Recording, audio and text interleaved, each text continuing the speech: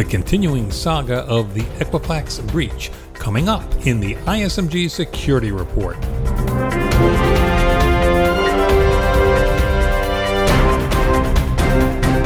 Hello, I'm Eric Chabrow.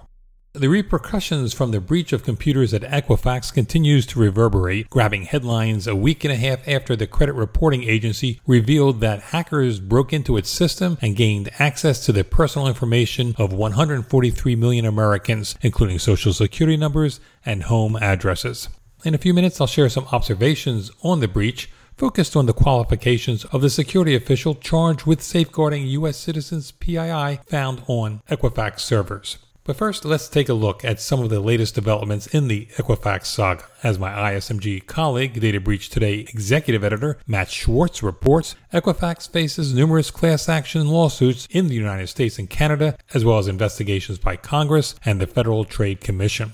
The U.S. Justice Department announced on Monday that it has opened an investigation into the timing of nearly $1.8 million worth of stocks sold by senior Equifax executives in August. Those transactions occurred after the company discovered the breach, but before it was publicly disclosed.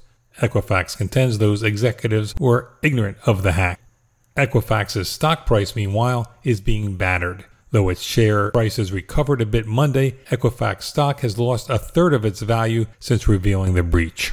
In the wake of the cyber intrusion, New York Governor Andrew Cuomo announced he plans to expand the state's strict cybersecurity standards for banks to credit reporting businesses that, besides Equifax, include Experian and TransUnion. The Equifax breach also prompted Democratic Representative Jim Langevin of Rhode Island to reintroduce legislation to nationalize data breach notification. Langevin says Equifax has done a terrible job communicating about the breach, and his legislation would ensure that any future such breach has a single standard and one federal regulator to help get actionable information to consumers quickly. Perhaps the biggest commotion surrounding the breach was the qualifications of the Chief Information Security Officer, Susan Mauldin. Mauldin did not hold any academic degrees in IT or IT security.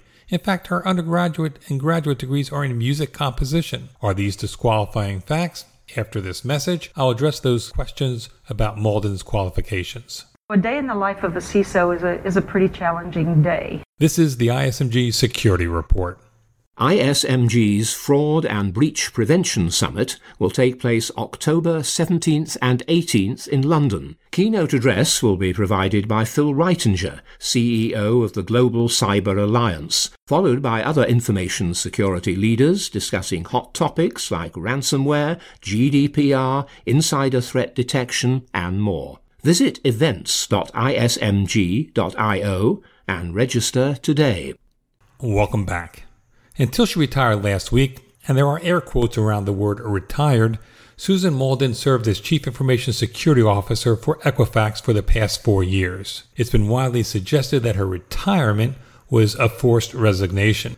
The overwhelming majority of CISOs hold some type of technical academic degree, mostly in information technology, IT security, computer science, or engineering.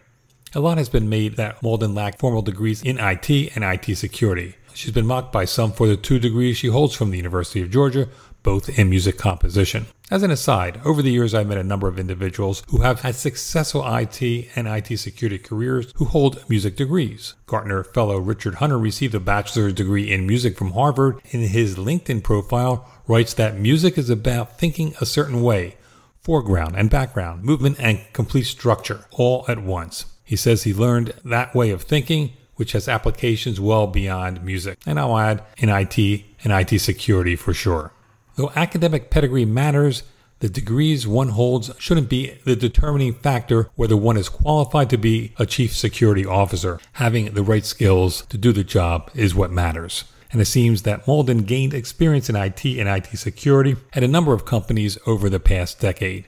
According to her LinkedIn profile, which mysteriously vanished last week, she went to work in 2002 for Hewlett-Packard. Her job title wasn't described, but HP's business is, after all, information technology. She joined SunTrust Bank in 2007. One report had her overseeing a call center. That fact has not been confirmed by ISMG. In 2009, Mauldin went to work for First Data Corporation for 4 years and reportedly held a number of senior-level IT posts, including Senior VP and Chief Security Officer. She joined Equifax in August 2013. As Equifax CISO, Molden sat down last year for an interview with Prat Mogi. He's chief executive of big data as a service provider, Khazina. Watching the interview, Molden seemed as conversant in IT security matters as any CISO. In the interview, Molden discussed the role of Chief Information Security Officer. So a day in the life of a CISO is a pretty challenging day. We spend our time looking for threats against a company. We look for things that might be active inside the company that would cause us concern. And then, of course, we look to respond to, detect and contain and deflect those threats as much as possible, while at the same time keeping in mind that our executives and our board of directors always want to know what's going on with security at the company. So it's definitely a challenging role. Being conversant in IT security in itself doesn't mean an individual has the right skills to do the job, but having a tech degree is no guarantee either. The Equifax breach was blamed in part on the failure of the company to patch a vulnerability in its Apache Struts framework used to build web applications. The CISO's job is to guarantee policies and controls are in place to assure vulnerabilities to such systems get patched. It's not the CISO's role to get his or her hands dirty applying the patch. It's not even required that the CISO know the steps to do the patch, just that it should be done and that resources are provided to do so. Applying the patch is the job of systems administrators or other technical staffers. The rumpus around Molden's qualifications reminds me of a similar brouhaha involving Michael Daniel in 2014. Daniel was then White House cybersecurity coordinator, who in an interview with me contended he didn't need deep technical expertise to do his job. Here's an excerpt from that interview. How much do you need to know about the technology behind information security? You have to start to develop a broad sense of the kinds of technology that's available, but you don't have to be a coder in order to really do well in this position. In fact, actually, I think being too down in the weeds at the technical level could actually be a little bit of a distraction in that sense. Well, how so? Part of the way that it's a distraction is that you can get taken up and sort of enamored with the very detailed aspects of some of the technical solutions, and particularly here at the White House and in other senior policy positions across the government, the real issue is looking at the broad strategic picture and the impact that the technology will have. But the other issue in my mind is that at a very fundamental level, cybersecurity is not just about the technology, but it's also about the economics of cybersecurity, why companies choose to invest the way they invest. It's about the psychology of cybersecurity, the fact that, one of my sayings is that expediency trumps cybersecurity every time, meaning that people will prioritize convenience over being secure many times. And so you need to have the understanding of those kinds of factors, the psychology, the economics, the broad policy, the politics with a little p, in addition to the technology. And so you need to be more of a generalist than having a lot of expertise, particularly in the technological side, in order to actually succeed well in this area. That remark put Daniel in the crosshairs of critics, igniting a surge of derisive comments in the blogosphere, on Twitter, and in postings on our website, questioning his qualifications to be Special Assistant to the President on Cybersecurity. Now, the White House Cybersecurity Coordinator and a corporate or governmental Chief Information Security Officer are two different types of jobs, but they both require an understanding of the significance of strategy in executing cybersecurity policies. And a CISO must know how to navigate the enterprise to get buy-in from stakeholders, including the C-suite and board, and obtain the resources to furnish the necessary safeguards. Molden's job was to provide those safeguards, but as the breach shows, she failed, and it wasn't because of her academic degrees. You're listening to the ISMG Security Report on ISMG Radio. ISMG, your number one source for information security news. It's been more than 2.5 years since the 2015 breach of health insurer Anthem that exposed the personal information of nearly 79 million individuals, but the breach continues to make news. Just last month, a federal judge gave his preliminary approval to a $115 million settlement of a class action suit deemed the largest data breach settlement ever reached.